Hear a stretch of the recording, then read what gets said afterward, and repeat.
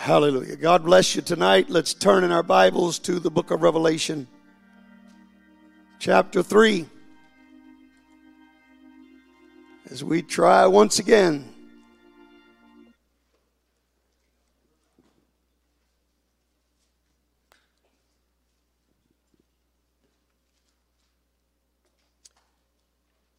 Revelation chapter 3. And we will start with verse number 7. Read through verse 13. And to the angel of the church in Philadelphia write, These things saith he that is holy, he that is true, he that hath the key of David, he that openeth and no man shutteth, and shutteth and no man openeth. I know thy works. Behold, I have set before thee an open door, and no man can shut it. For thou hast a little strength, and hast kept my word, and hast not denied my name. Behold, I will make them of the synagogue of Satan, which say they are Jews and are not, but do lie. Behold, I will make them to come and worship before thy feet, and to know that I have loved thee, because thou hast kept the word of my patience. I also will keep thee from the hour of temptation, which shall come upon all the world, to try them that dwell upon the earth. Behold, I come quickly. Hold that fast which thou hast, that no man take thy crown. Him that overcometh will I make a pillar in the temple of my God, and he shall go out no more. And I will write upon him the name of my God, and the name of the city of my God, which is New Jerusalem, which cometh down out of heaven from my God. And I will write upon him my new name. He that hath an ear to hear, let him hear what the Spirit saith unto the churches. And so this is our 5th week of studying the church of Philadelphia. Let's put our Bibles down. Let's lift our hands, lift our voices, and let's ask the Lord to speak to us tonight. Could we do that, everybody? Let's talk to the Lord together. I love you, Jesus.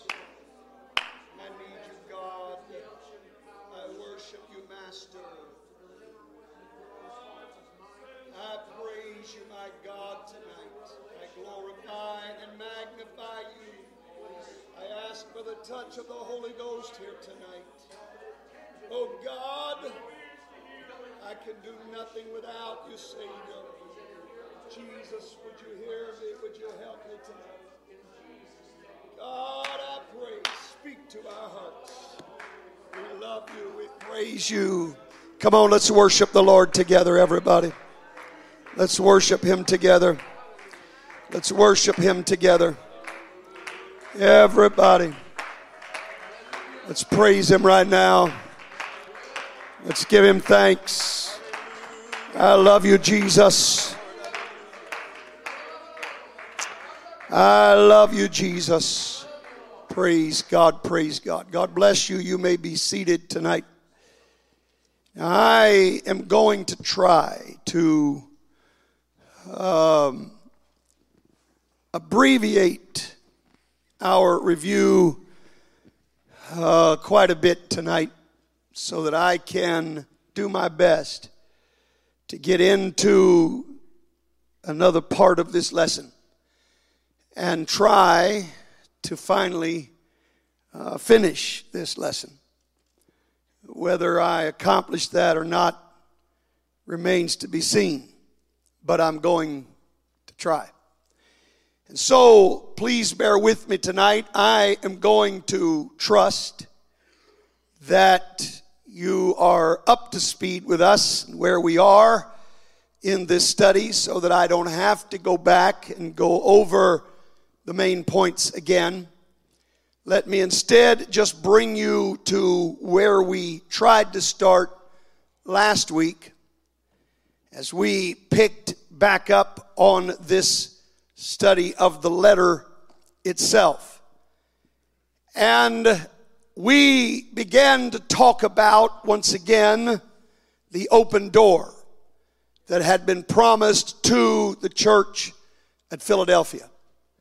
And I endeavored to begin explaining to you from the scripture just what this open door meant and what it incorporated, what was involved in an open door. When God says to a church, as he has said to this church, that he has opened a door that no man can shut, what exactly does that mean? And what is God telling us? Now, I pointed out more than once that Philadelphia was a crossroads. It was the heartland of the then known world. And so they had an opportunity to reach people from many different nations, many different kindreds and languages.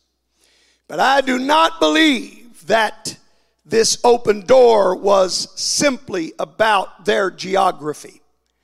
I don't believe that it was only about where they were located and their ability to reach the world because of that location. The Lord had said to Philadelphia that I am opening this door because you have a little strength. You may not be as large as other churches, but you are strong in what you have.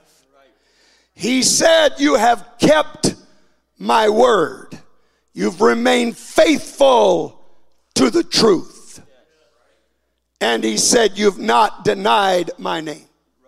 And because of this, I have opened a door to you. And so let's go back. Let's look at this again. Revelation chapter 3, verse number 8. Let's go back and read this verse again, Revelation 3 and 8. I know thy works. Behold, I have set before thee an open door, and no man can shut it. For thou hast a little strength, and hast kept my word, and hast not denied my name. I have set before thee an open door. Now, I started last week showing you from the scripture that this promise of an open door was first and foremost a promise of revival. Is anybody going to help me tonight? It's a promise of revival. And I had a list of some 4 scriptural passages that I wanted to use to prove this point. We only got through 2 of those. So again, by way of review, I'm going to read the first 2 to remind you, and then we're going to pick up at that point and we're going to read the last 2. But I want to drive this point home to you that when God says, I'm opening a door to a church, that door involves the promise of a great revival. Colossians chapter 4, verse 3. With all praying also for us, that God would open unto us a door of utterance. A door of utterance. To speak the mystery of Christ, for which I am also in bonds. The Apostle Paul realized he'd been in many cities. He'd preached in many cities. He wasn't just saying, I want God to give me an opportunity to preach. But when he said a door of utterance, he was saying, God, I want you to open that door of revival so that when I preach, people respond.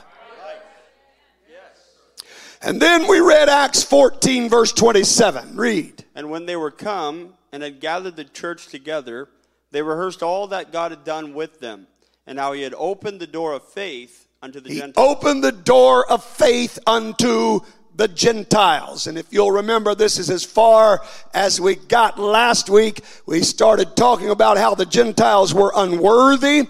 But this open door, God opened a door to those that were not worthy, and he allowed them to experience salvation. That's what happens when God opens a door to the church. Now, that's only 2 of the 4 I wanted to discuss. And so, believe it or not, I'm only a few minutes in, and we're in new territory now. So we're going to do our best to plod on from here. So 2 more passages we want to show you to prove to you that this open door is a promise of great revival. 2 Corinthians chapter 2 and verse number 12. Furthermore, when I came to Troas to preach Christ's gospel, and a door was opened unto me. A door was opened unto me of the Lord. And so once again, it was not just a matter of Paul finding a place to preach. Paul knew how to find places to preach. Paul could preach on the street corner if he needed to. Paul was a trained rabbi. He could walk into a Jewish synagogue and they would recognize him as a visiting minister and let him get up and teach in that synagogue. It wasn't a matter of, I finally got a place to preach. But what he meant was when God opened the door, people began to accept what I was preaching.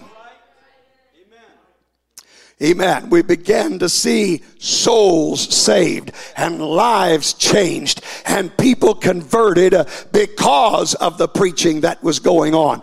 That's what an open door will bring.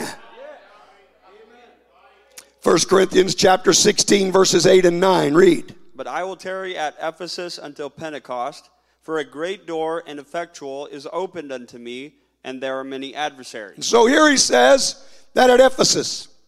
Now, we talked about this in weeks gone by, how that there was at one time a door that was open to Ephesus. But Ephesus backslid. Ephesus went away. They left their first love. But we want to focus right now on when that door was open to them. And I want to show you, here's what Paul said. He said, I'm going to stay right where I'm at because the door is still open. And as long as the door is open, I'm going to keep walking through it. As long as God assures me that this door is open, no man is going to be able to close it. Only God can step in and close the door. So as long as the door's open, I'm going to take advantage of the opportunity I've got, and I'm not going anywhere. I'm not moving on to another city. I'm not looking for another place. I'm going to plant my feet right here because there's an open door. And he said it's an effectual door. It's effective. Things are being accomplished. Now listen, I want you to look at this. It's a great door. Everyone say a great door. It's an effectual door. Everyone say effectual door. Now listen, this is what happens when God opens a door to a church. It's great and it's effectual. Now, how great and effectual was it? Well, let's go back to the book of Acts and read about what happened while Paul was tarrying at Ephesus and this door was open. This is found in Acts chapter 19, verse 10. And this continued by the space of 2 years. This continued. Hallelujah. Now, look, we thought we had a long revival with Brother Savala. But I'm telling you, Ephesus had a 2-year revival. For 2 solid years, God poured his Spirit out on the city of Ephesus. And listen to what happened as a result of this great and effectual door. Read. So that all all they which dwelt in Asia heard the word of the Lord Jesus, both Jews and Greeks. Listen to what he said. For 2 solid years we saw a revival that did not stop in Ephesus. This door was so great and so effectual that the entire continent was affected by what took place in Ephesus. That's what I'm preaching about tonight. That's what I'm talking about tonight. Church, we got to get our eyes open tonight. We got to understand the value of the promise God made to us. We've got to quit looking at factors, amen, that may mean something to the human eye, and start seeing through the eyes of faith what God has said to this church. Oh, I wish somebody believed what I'm saying tonight. I'm telling you, there's a great door. There's an effectual door that is open in the city of Olathe. And when God opens that door, it doesn't stop in this city. It doesn't stop in this county. It doesn't stop in this metropolitan area. It doesn't stop in this state. All the continent.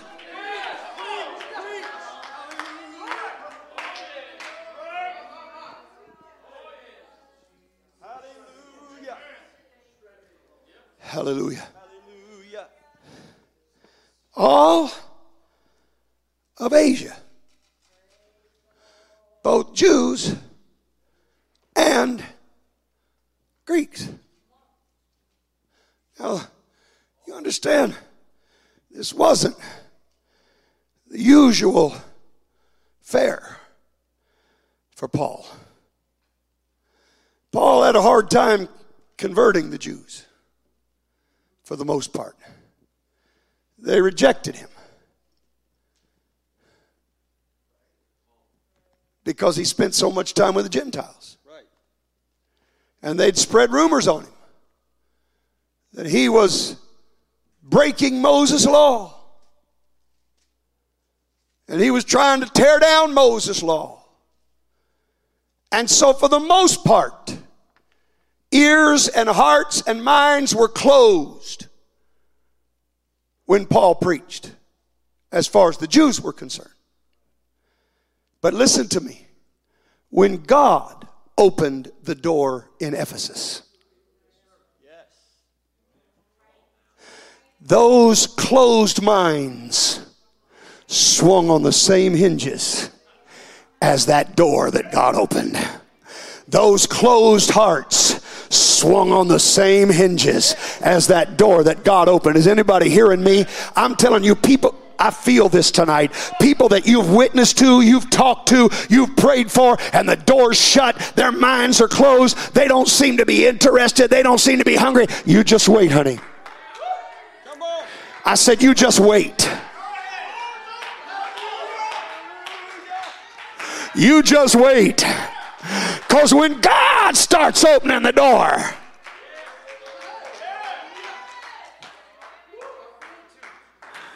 oh, hallelujah, even the most securely closed mind has to open to the one who has the key. I got the key. Hey, do you know the Bible says that God turns the hearts of kings?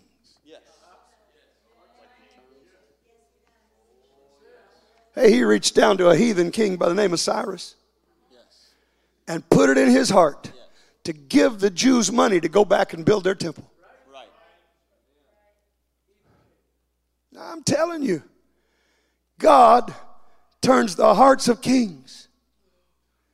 God can turn the hearts of your loved ones, your friends, your neighbors, your co-workers. Yes, that's right, Pastor. I've watched him do it.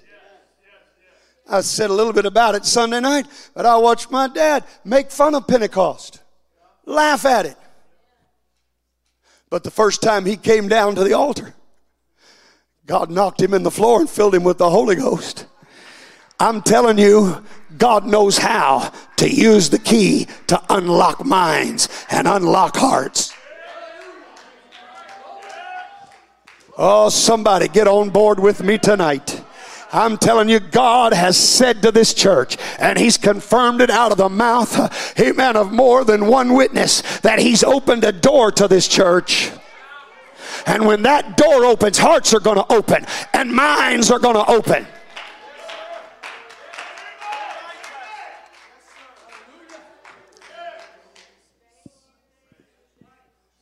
Well, hallelujah. Hallelujah. That's what happens when God opens the door. Jews and Greeks. Everybody. Isn't that amazing? Read that verse again. Acts 19 and 10.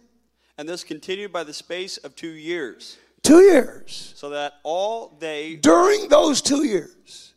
All. Everyone say all. All they. Which dwelt in Asia. Which dwelt in Asia. Heard the word of the Lord Jesus. Heard the word of the Lord Jesus. Now, they didn't have Facebook. They didn't have Instagram. They didn't have internet. They didn't have radio.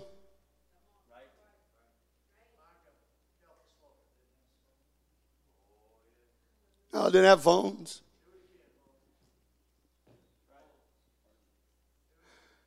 Didn't have cars. Didn't even have microphones or PA systems. But if we're going to take the word of God literally, everybody in the entire continent heard the truth. Now, he didn't say they all accepted the truth, but everybody on the continent heard it. Wouldn't that be a revival if everybody in North America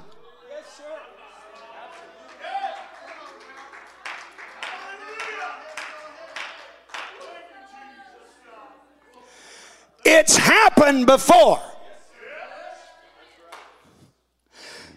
In fact, when revival swept across Los Angeles and the Holy Ghost was poured out at Azusa Street, it spread throughout this nation what was going on in that little mission. And it didn't stop with the borders of this nation, but people came from foreign countries. They came by boat. They sailed across the ocean to get to Los Angeles.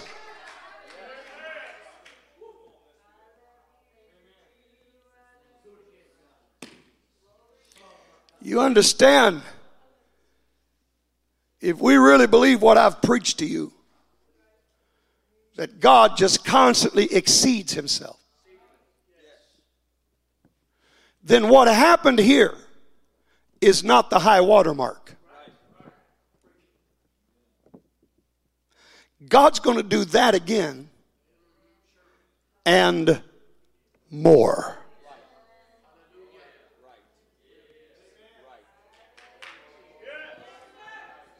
Oh, hallelujah.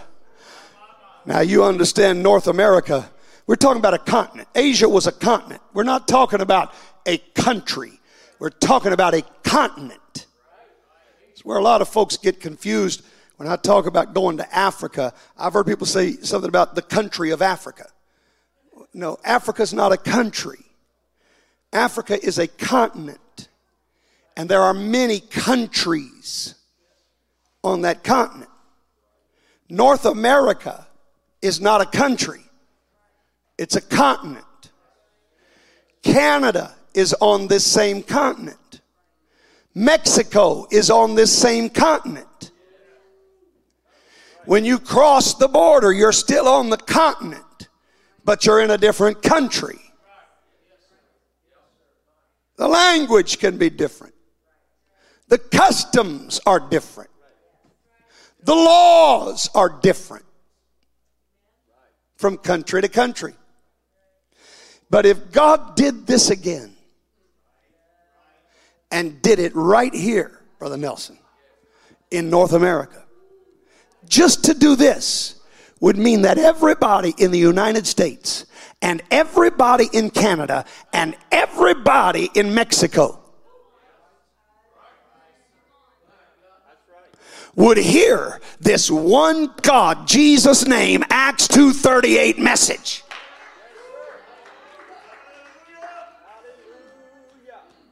I want to see that happen. I want to see that happen. Get ready. Get ready. Get ready.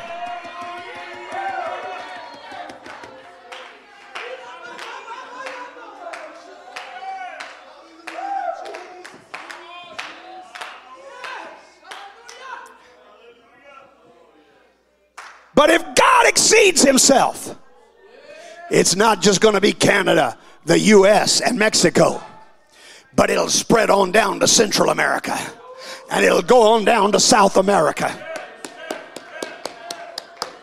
It'll spread on across to Europe.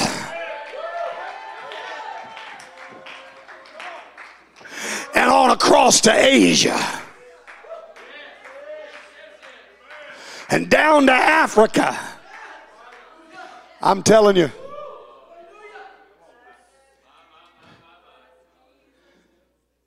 You know, I didn't put this in my notes. I should have. But you know, Jesus said while he was still walking on earth, he said, and this gospel of the kingdom shall be preached in all nations.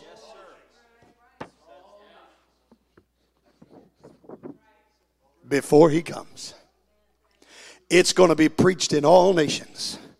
Well, let me tell you, I'm just saying, I know God opened the door right here. It might as well start right here.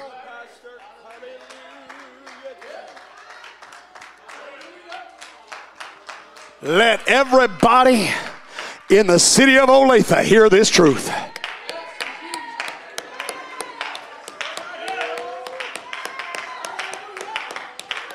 Let everybody in Johnson County hear this truth. Let everybody in Miami County hear this truth.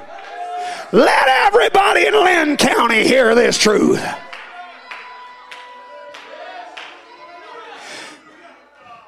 And I could go on and on and on and on and on. That's what happens when God opens a great and effectual door. Yes. Praise God. Put that verse back up there, brother. I saw Brother Josh went and got it for me. Thank you. Just want to prove it. It was said, this gospel of the kingdom shall be preached in all the world for a witness unto all nations, and then shall the end come. Yes, sir. Even so, come quickly, Lord Jesus, and let this gospel spread. Get ready. Get ready. Come on, somebody, get ready. Lift your sights. Let your faith rise. Get ready. Did God promise us an open door or didn't he? God cannot lie. He cannot lie. He cannot lie.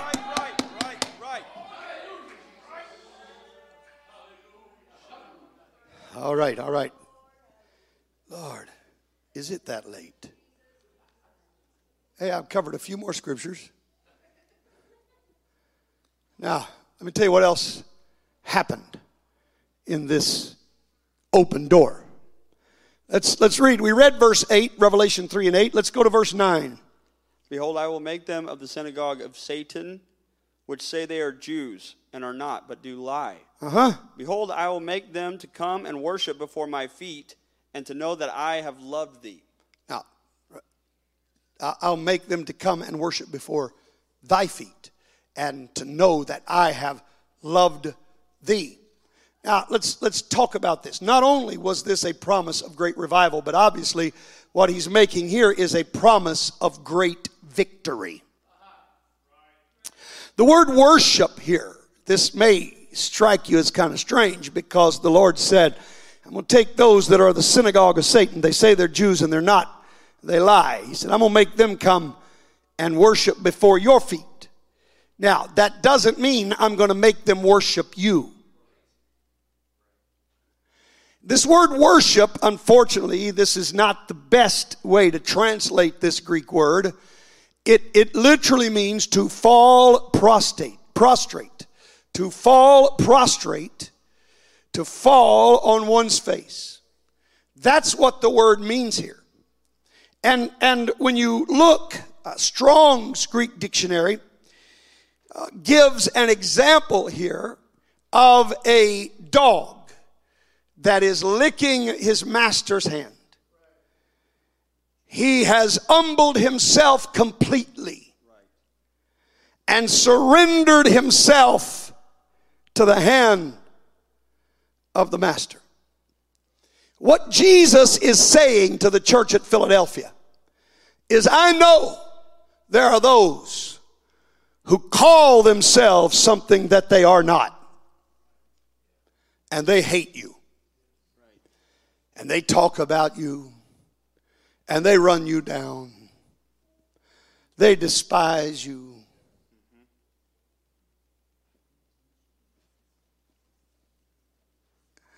But he said, I'm gonna turn the tables.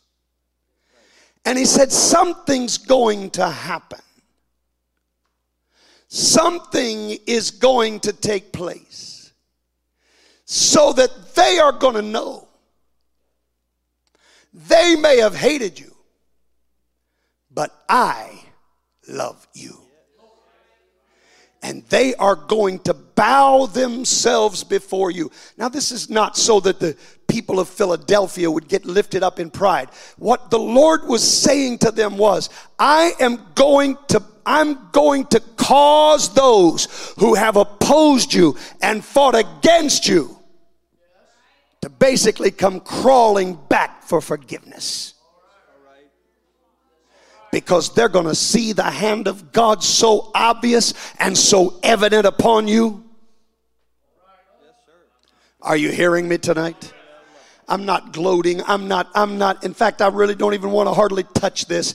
But I do want you to know this is not just a one-time thing that God would say this. More than once throughout the scripture, especially in the Old Testament, God made these kinds of promises to his people where he said, I'm going to cause your enemies to bow before you. I'm going to let them know that my favor is on you, and they're going to ask you to give them a little bit of that favor. All right. Let's go through these very quickly here. Psalm 105, verse 24. And he increased his people greatly and made them stronger than He made them stronger than their enemies. I'm telling you what an open door is going to do for a church. That's right. Right. I'm telling you what an open door is going to do for a church. We all know there are those that walk away and say what they want to say and run the church down, and all, we know that happens. But I'm going to tell you what God's going to do. God's going to make his people stronger than their enemies. Psalm 18, verse 48. He delivereth me from mine enemies. Yea, thou liftest me up above those that rise up against me. You lift me up above those that rise up against me. Thou hast delivered me from the violent man. Yes, Psalm 23, verse 5. Thou preparest a table before me. Hey. Now, those of you that thought this was a little strange in Revelation 3:9, that I'm going to cause them to come and worship before your feet or to bow down before your feet, how many times have you quoted Psalm 23? And did you ever really think about what he was saying? Read it. Thou preparest a table before me where? In the presence of mine enemies. Thou anointest my head. And while I'm in the presence of my enemies, that's when you put the anointing on me. That's right. My cup runneth. And that's when my cup starts running over with all your blessings. Right there while the enemy's watching. they're going to get to see where God's favor really is. In spite of all the things they've said, in spite of all the ways they've tried to stop the church, God said, I'm going to let them know that my hand is on you, and I'm going to show my favor while they watch on. Psalm 27 verses 1 through 6. The Lord is my light and my salvation. Whom shall I fear? The Lord is the strength of my life. Of whom shall I be afraid? When the wicked, even mine enemies and my foes, come upon me to eat up my flesh, they stumbled and they fell. Though an host should encamp against me, my heart shall not fear. I'm not going to be afraid. Though war should rise against me, in this will I be confident. One thing have I desired of the Lord, that will I seek after, that I may dwell in the house of the Lord all the days of my life. Why? To behold the beauty of the Lord, and to inquire in his temple. For in the time of because trouble, in the time of trouble, he's going to hide me in his pavilion. In the secret of his tabernacle, he's going to hide me. And he's going to set me up and upon now a rock. Shall mine head be lifted up. My head is going to be lifted up above mine enemies round about me. Therefore will I offer in his tabernacles sacrifices of joy. I will sing, yea, I will sing praises unto the Lord. I'm talking about what happens when God opens a door for a church. Let me show you something else. I'm trying to hurry through this. Let me show you something else here. Now let's move on. Revelation chapter 3, verse 10. Because thou hast kept the word of my patience, I also will keep thee from the hour of temptation, which shall come upon all the world, to try them that dwell upon the earth. Now look, he gave them a promise of great revival. He gave them a promise of great victory. And he gives them a promise of great protection. Listen to what he says. He said, I'm going to keep you from the hour of temptation. That's going to try everybody else when it comes. But I'll keep you. Another translation reads this way: so I will keep you from the time of trouble that will come to the whole world to test those who live on earth. Another translation says, because you've obeyed my command to endure, I will keep you safe during the time of testing, which is coming to the whole world to test those living on the earth. Here's what he said. He said, when the rest of the world gets tested, I'm going to keep you. I'm going to protect you. You're not going to feel what everyone else feels. Isn't that what he did to the Jews when they were in Egypt? And he started sending plagues. Darkness settled upon Egypt, but in Goshen, there was light. The plagues hit Egypt, but in Goshen, God kept them safe. I'm telling you, church, we look around and we see all these things happening, and we can start biting our fingernails and living in fear and in terror, wondering what in the world's going to take place. We don't have to live in fear. No matter what happens, God's going to keep his people. 1 Peter 1 verse 5, listen to this. Who are kept by the power of God. They are kept. Everyone say kept. They're kept by the power of God. Through faith unto salvation, ready to be revealed in the last time. Now, when I looked at this word kept, it is a military term. And this is the same Greek word when he said that I'm going to keep thee from the hour of temptation. Same word. One's present tense, one's past tense, but it's the same word in the original. Both in the present and the past. It is a military term that means to guard, to protect by a military guard, either to prevent hostile invasion or to keep the inhabitants of a besieged city from flight. I'm going to keep you safe no matter what happens. I am going to cause the angel of the Lord to encamp round about you. You're going to be protected by a heavenly host.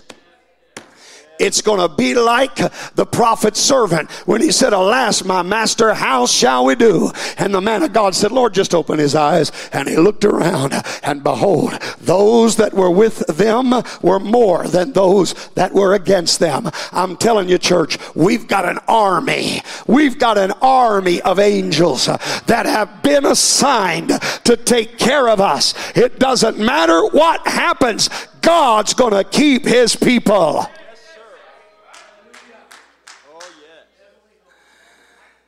Amen. Amen. I'm trying to get through this.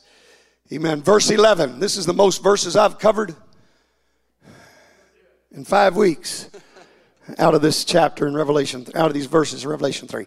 All right, Revelation 3, verse 11. Behold, I come quickly. Hold that fast which thou hast, that no man take thy crown. Now, he says, I am coming quickly. So hold on to what you have, that no man take thy crown. Do you know what he's doing? He is admonishing them to keep the reward in sight. This term, hold fast, means to have in one's power, to be the master of something, to hold it and not let it go. He's saying to them in the Reagan Revised, get a grip. Difficult times are coming. Problems are going to arise. Get a grip. Hold on to what you've got. Don't let the good report I've given of you be shaken in any way. You hang on to it for dear life. You wrap your hand around it and don't let anybody pry your fingers loose. And he said the way this is going to happen, he said, remember that crown. This is how we're going to hang on.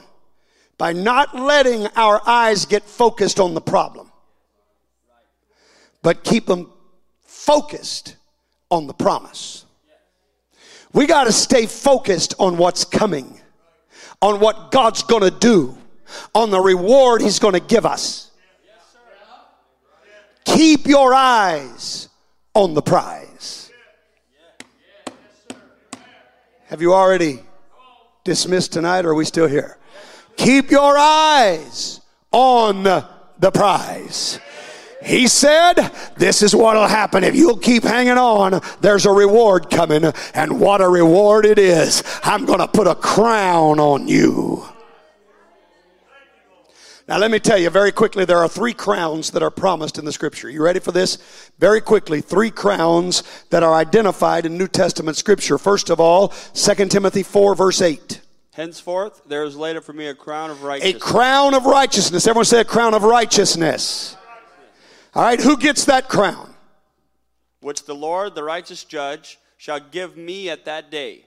And not to me not only, to me only, but unto all but them to all them that love his appearing. He said everybody that loves his appearing gets a crown of righteousness.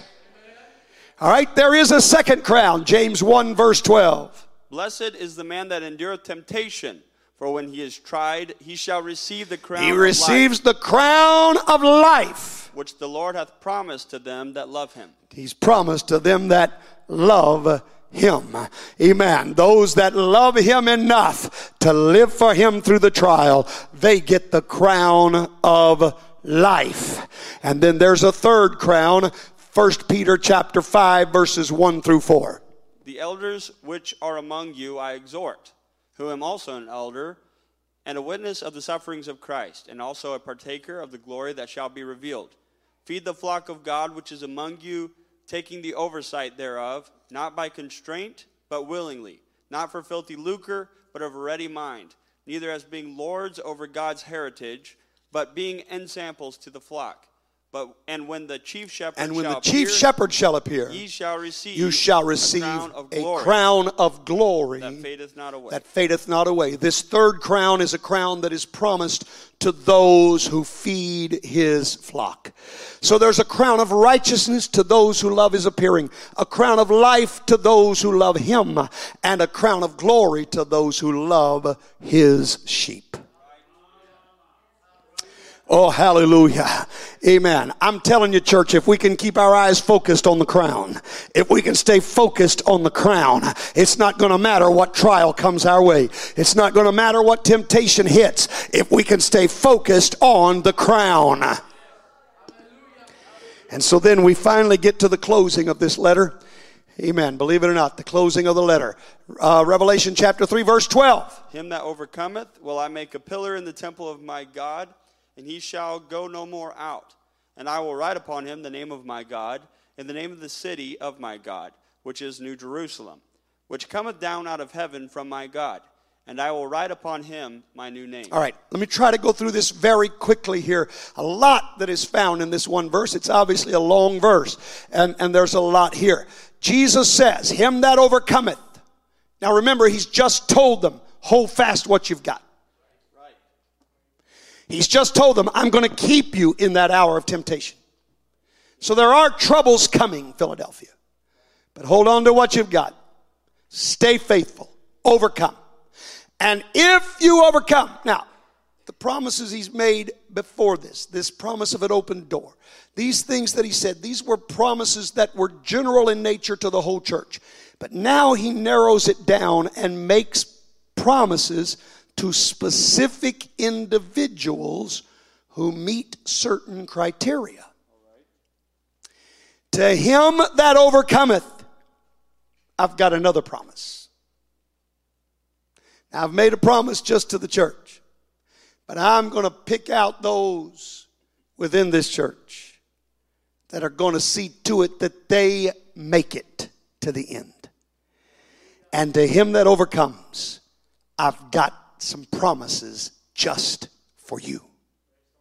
Not to the church in general, but to you individually. And here's what he said. First of all, he said, I'm going to make you a pillar in the temple of my God. Now this is interesting because you understand that the temple of God that was built actually had pillars in it.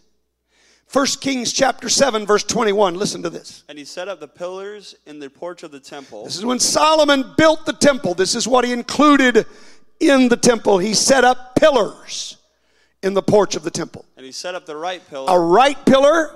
And called the name of it Jachin. And he set up the left pillar. He set up the left pillar. And called the name thereof Boaz. And he named it Boaz. So there were two pillars that were in the temple of God. Jachin and Boaz. Jachin means God will establish. Boaz means God is strength. So you've got two pillars. God will establish. And God is strength. And you put those two pillars together, and what's holding up the temple is this fact that God will establish his house by his strength. All right. Now, church, remember, what did he say to Philadelphia? I know thy works. He said, I've set before thee an open door because, what? You had a little strength. But he said, let me tell you what I'm going to do. You hang on. You hold on for just a little while longer, and I'm going to turn you into a pillar. I'm going to establish, oh, hallelujah, I feel this. I'm going to establish my house by my strength. You've made it this far by a little strength, but I'm going to establish this house by my great strength. You may just be a small church now, but I tell you, I'm going to do something phenomenal. I'm going to raise something up by the power of my strength.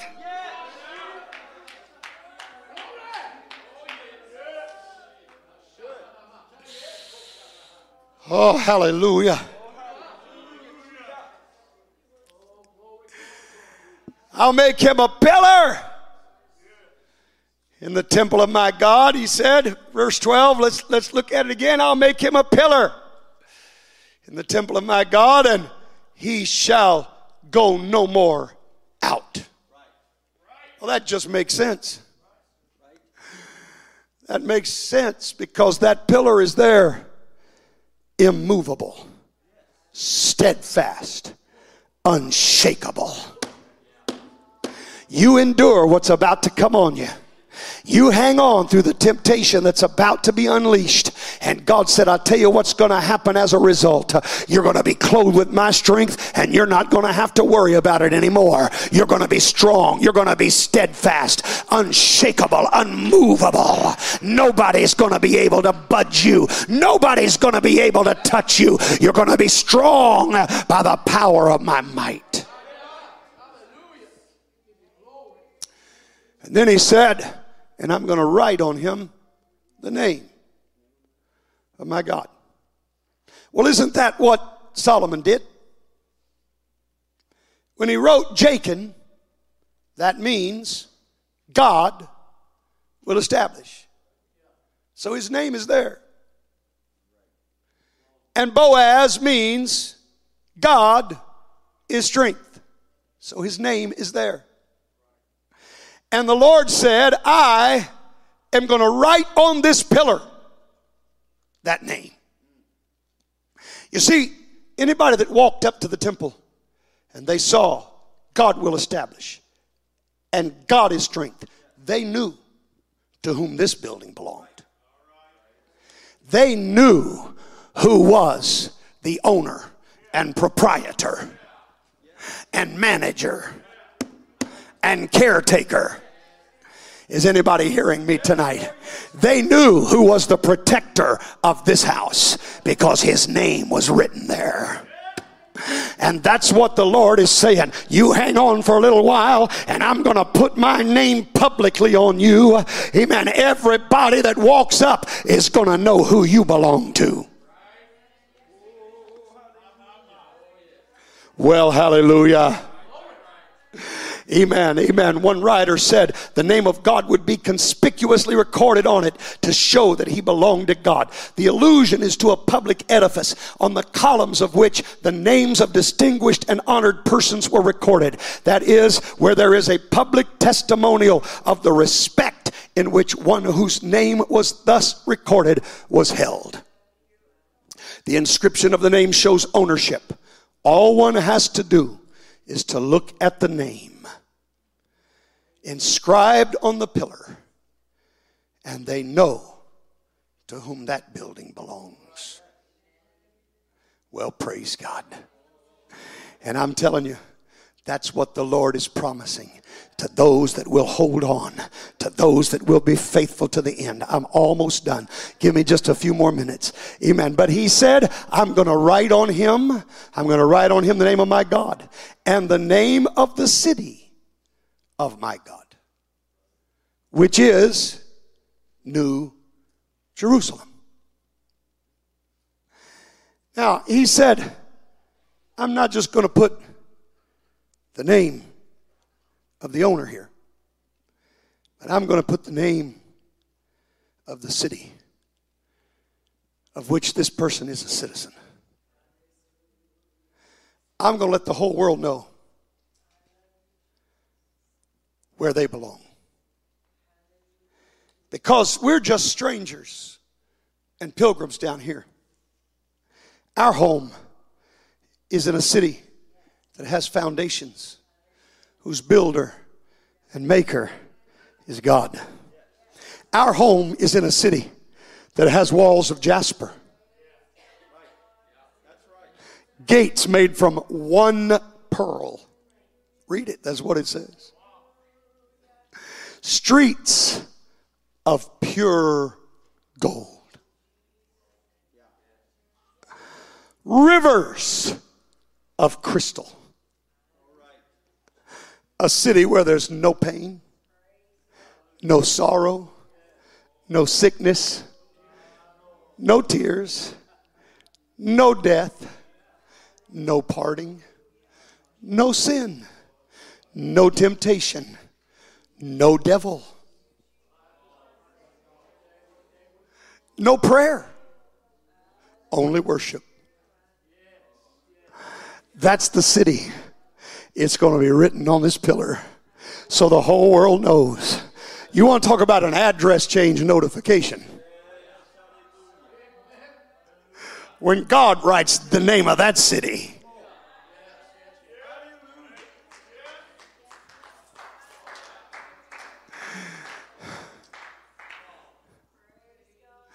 I see folks wearing their little flag lapel. You know what they've done is they've written on their clothing, I'm a citizen of the United States of America. Well, God's going to do more than just pin a flag on our lapel. He's going to tell the world, these are not citizens of any nation down here. They're strangers down here. They're citizens of a place that is to come. Well, praise God. Hallelujah. And then he said, and I'm going to write on him my new name. My new name. Now let's talk about that for just a minute. I want you to consider another verse from Revelation. Revelation 19, verse 12. His eyes were as a flame of fire, and his head were many crowns. And he had a name written that no man knew, but he This is himself. chapter 9, verse 12. Revelation 9, verse 12. There we go. Read it again. His eyes were as a flame of fire, and on his head were many crowns. And he had a name written that no man knew, that no man knew but he himself. Now, this is obviously talking about Jesus, and everybody knows his name. But you have to understand the mindset behind this phrase that no man knew his name. It didn't mean that nobody knew what the name was. It meant that nobody really understood the importance of that name. That nobody really appreciated the true value of that name and all that that name represents. Now, none but the Christian can even come close to knowing the value of that name. But I'm telling you, I don't know that we fully understand it because our minds are limited. But one day the limits are going to be taken off. When this mortal puts on immortality, there's no more limits. Then we're going to know even as we are known. Oh, hallelujah. Now, I said that because I believe that's exactly what's being said here when he says, I'm going to write on him my new name. I believe this is a reference to the same kind of idea. Not that Jesus has a different name at this time, but he's saying this is a name, amen, that is unknown to anybody else. It's not appreciated by anybody else, but I'm going to write on him that name that is above every name. And it becomes a new name to us when it's written upon us. Name change was something that was familiar to the people of Philadelphia. Their name, the name of that city, was actually changed 4 times in the history of the city. Each time an earthquake had happened, and a particular emperor would give them money and relief and help them to rebuild. And so they would then rename the city in honor of the emperor. So they knew what it was to have a new name put on them. But this new name is not to honor us. You see, the new name of that city was to honor the one who rebuilt it, the one who made it good again. And so that's why he writes his name on us, because we are now bearing the name of the one who made us good again. the one who rebuilt us, the one who fashioned us. All right, last verse. Revelation 3, verse 13. Verse 13. He that hath an ear to hear. Let him hear what the Spirit saith unto the churches. He that hath an ear to hear, let him hear what the Spirit saith unto the churches. Now listen, I just want to remind you that these letters, I pointed this out last week, were to be read to all the churches. He was admonishing the other churches to hear what he had said to Philadelphia, how he had commended them, how he had found nothing to condemn in them. And again, he wasn't just saying, listen to these words, but he was warning them, don't be like the people of Israel. Zechariah chapter 7, verse 11 describes them. Read. But they refused to hearken and pulled away the shoulder and stopped their ears that they should not hear. James said it this way, don't just be a hearer of the word, be a doer. And that's what the Lord is saying when he says, he that hath an ear to hear, let him hear. Don't just let the words come into the ear canal. But he said, do something about it. Church, let's stand tonight. We've been given a promise. A promise that is equal to that made to the church at Philadelphia. We should not, we cannot take that promise for granted. We need to act on it. I've spent these 5 lessons talking about this church, the Church of Philadelphia, and this church, the Truth Church. Let us put these things into practice. Let us believe them with our whole heart. Let us act on them. A few weeks ago, we talked to you about the vision. We talked to you about a goal. We are just a short ways away, a couple of months away from the time we are to achieve our first goal. Let me ask you tonight, I don't want to see a show of hands. I don't want a verbal answer. But let me ask you so you can ask yourself, what have you done to help bring this vision to pass? What have you done since the presentation of that vision to help us reach that goal? Are we going to be hearers only? Or are we going to be doers? Are we going to step through this open door? Or are we just going to sit back and shout about the day that it comes? I'm telling you, I'm ready to go through it. I'm ready to do my part. Well, hallelujah. I'm ready to do my part. Anybody else feel that way?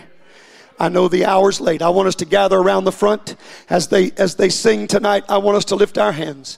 I want us to recommit ourselves right now. God, I want to do everything I can do to bring the vision about. I want to walk through this open door. I want to see the fulfillment of all that it involves. Bring it to pass, Lord.